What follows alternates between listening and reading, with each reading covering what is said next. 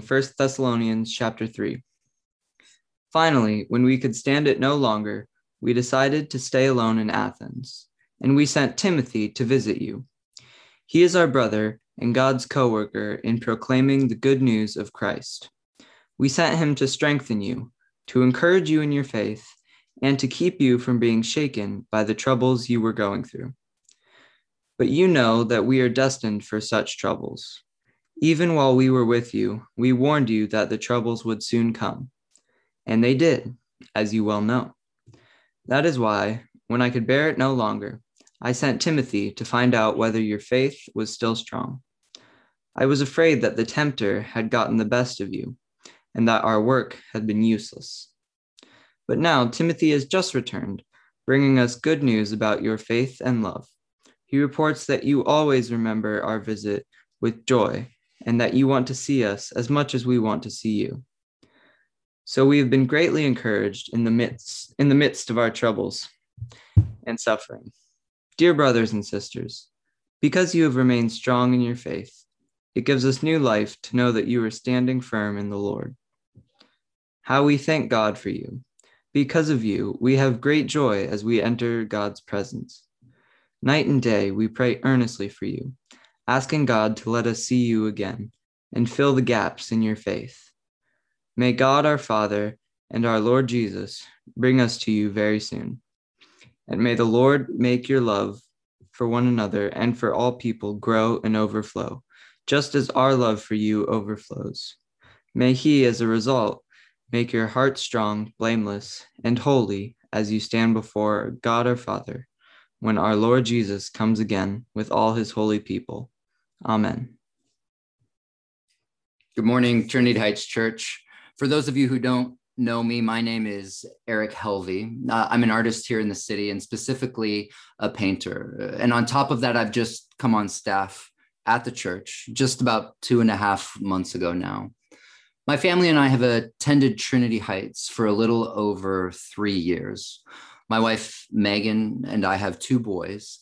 Elliot is 14 and graciously did the scripture reading for us this morning. And Reese is 11. We moved to New York back in 2009 when Elliot was just 2 years old and Reese didn't exist.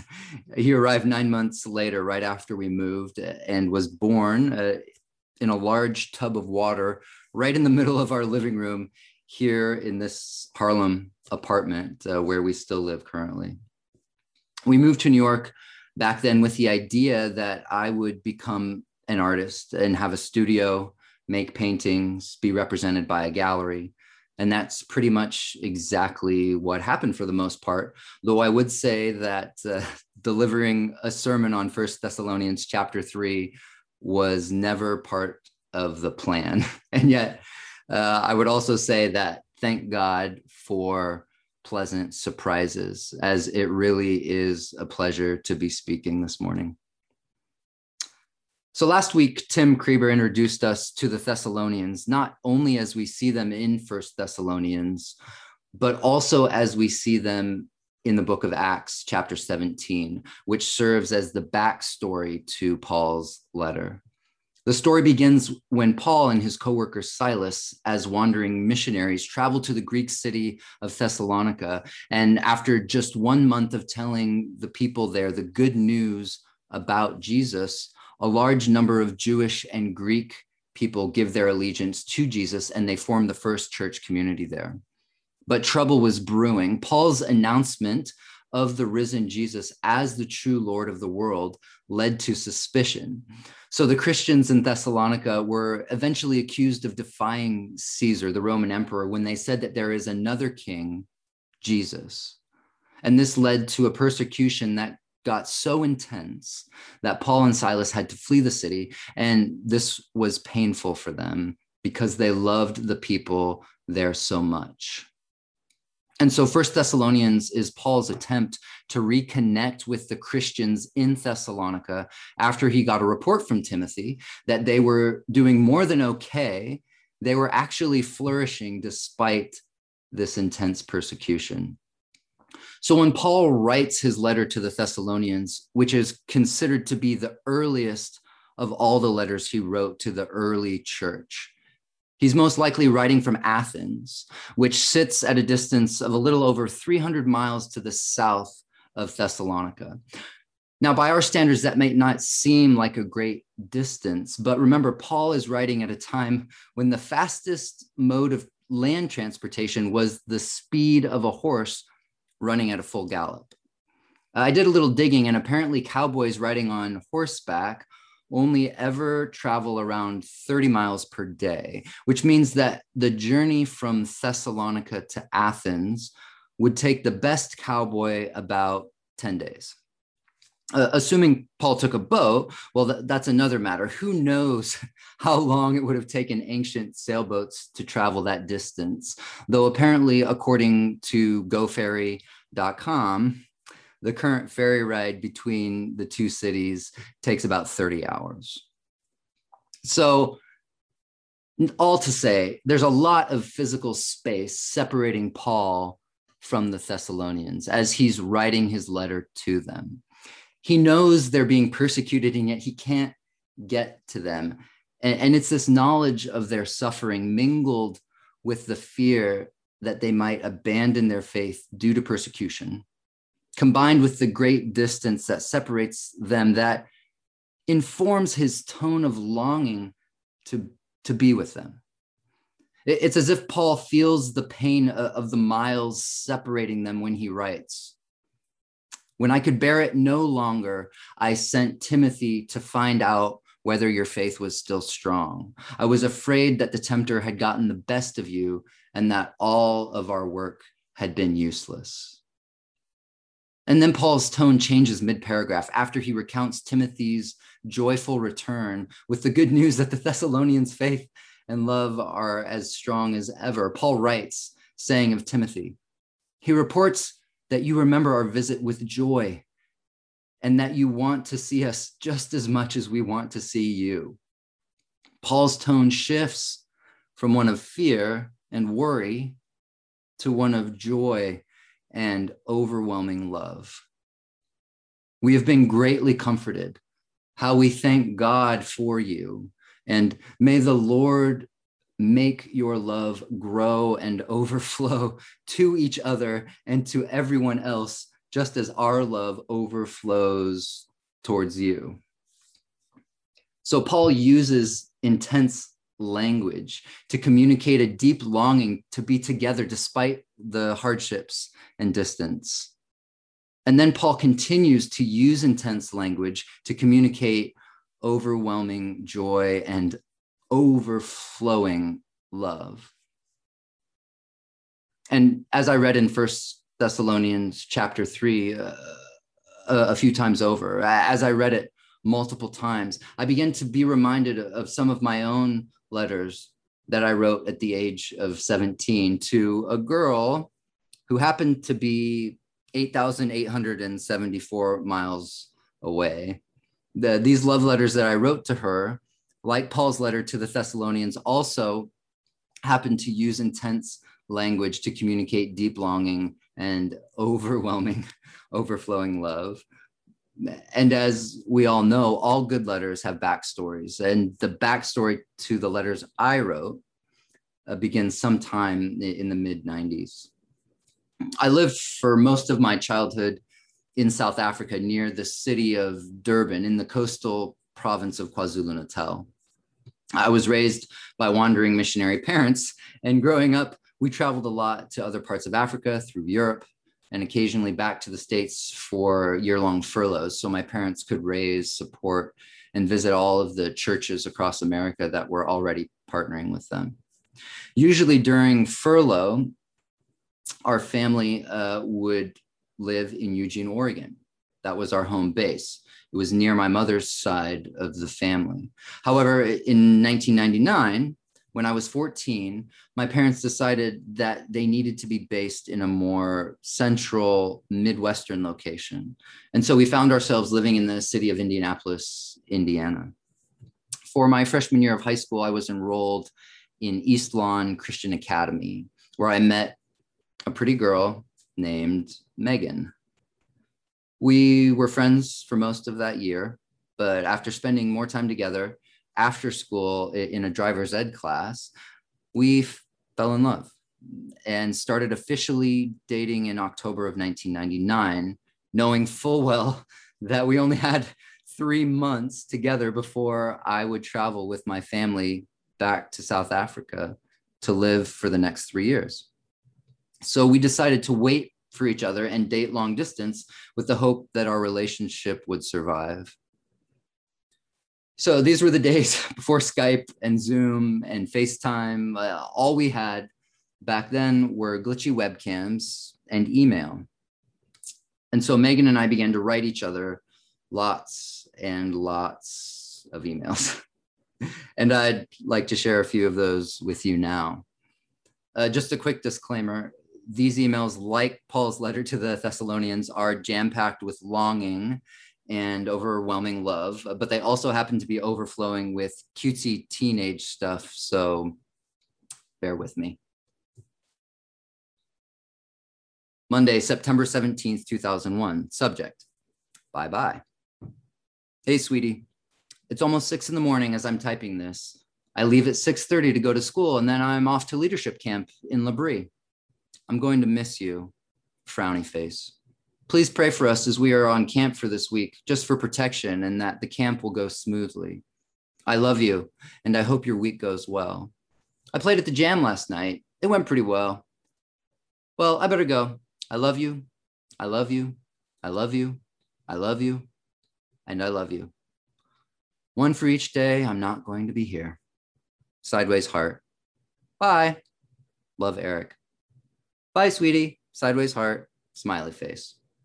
And then there's the picture that I attached of me waving goodbye. And here we have Megan's reply a few days later. Wednesday, September 19th, 2001. Subject. Hey, sweetheart. Hey, wonderful. I don't really have much to say. I hope you're having an awesome time at camp. Monday night, we played a great volleyball game. We lost. Hee hee. Doesn't sound that great, does it? Every volley lasted a long time. It was fun, but tiring. That game took 2 hours. We will beat them next time. Right now, everything here is normal. I love you with all my heart. Love, Megan. Smiley face emoji with the tongue sticking out. Oops, I meant to send this picture a long time ago. And then we have the picture of Megan levitating a heart with the words, I love you, Eric. Love, Megan. Smiley face.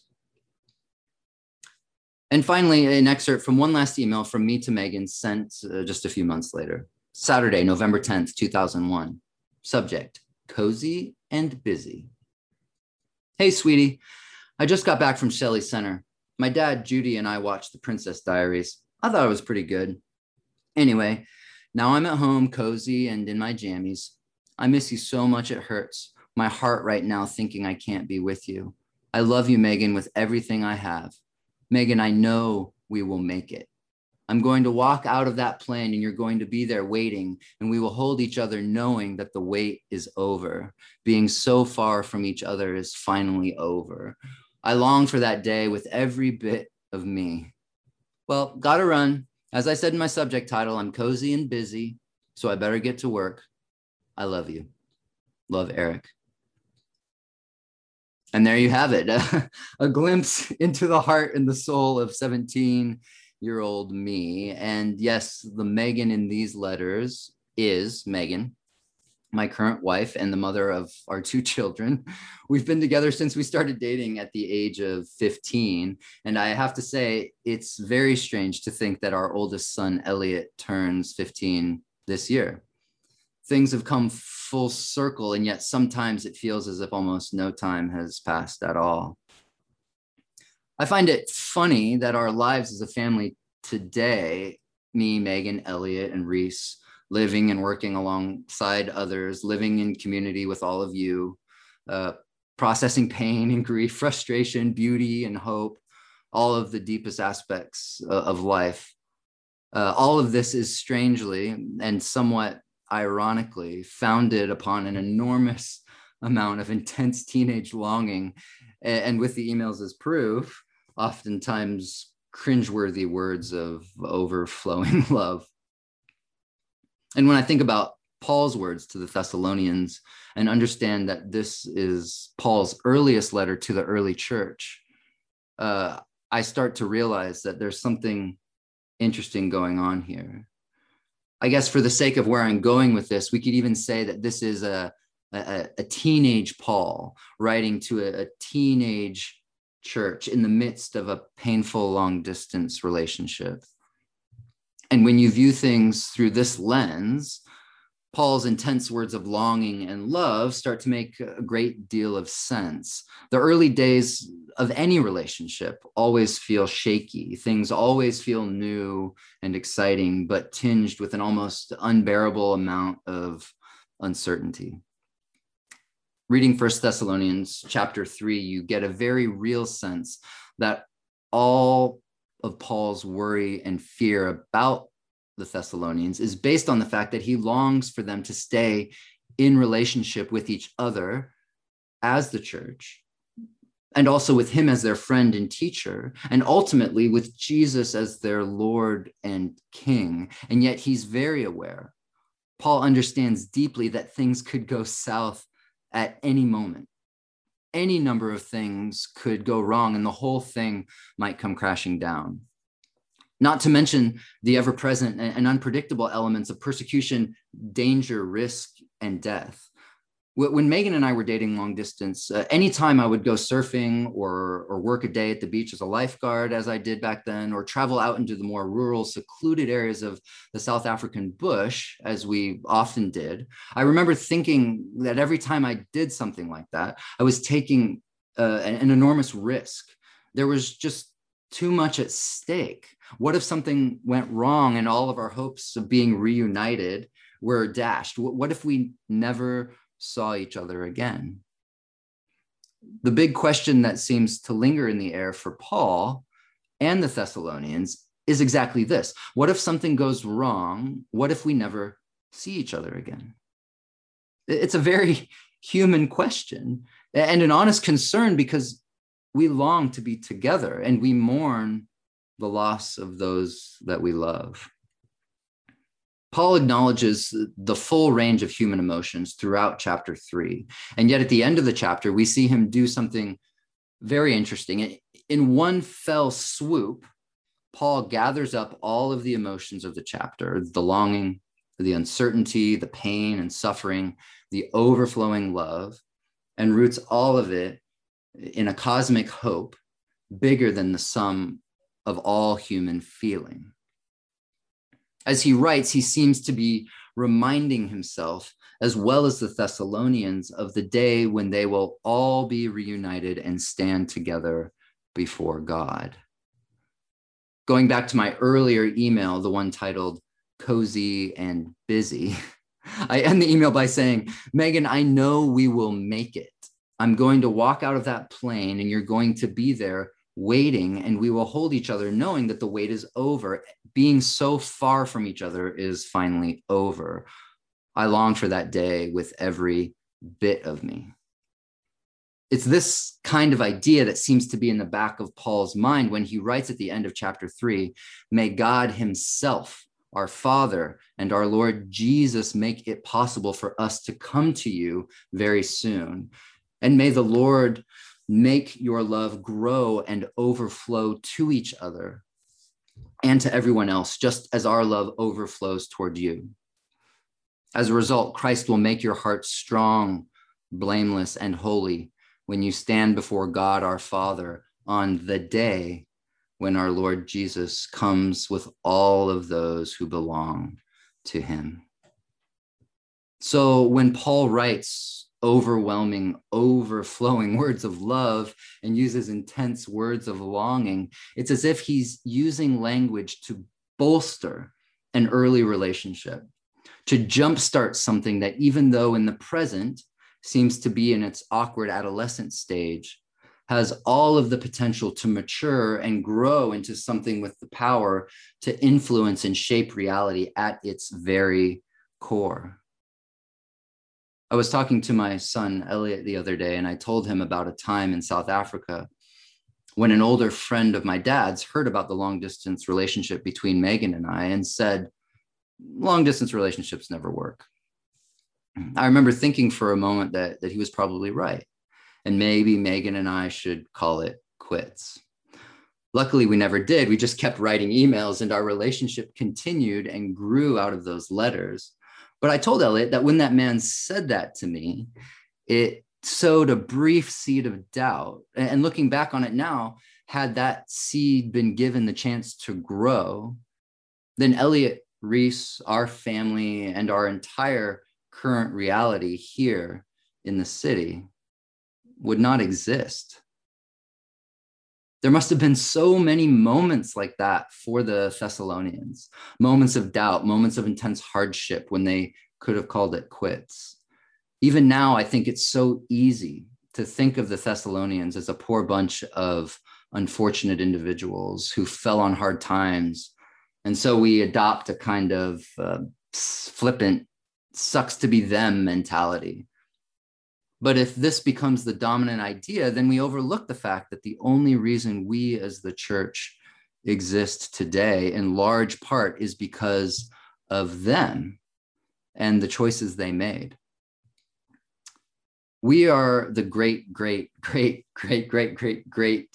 grandchildren of the gospel, and the Thessalonians are our ancestors.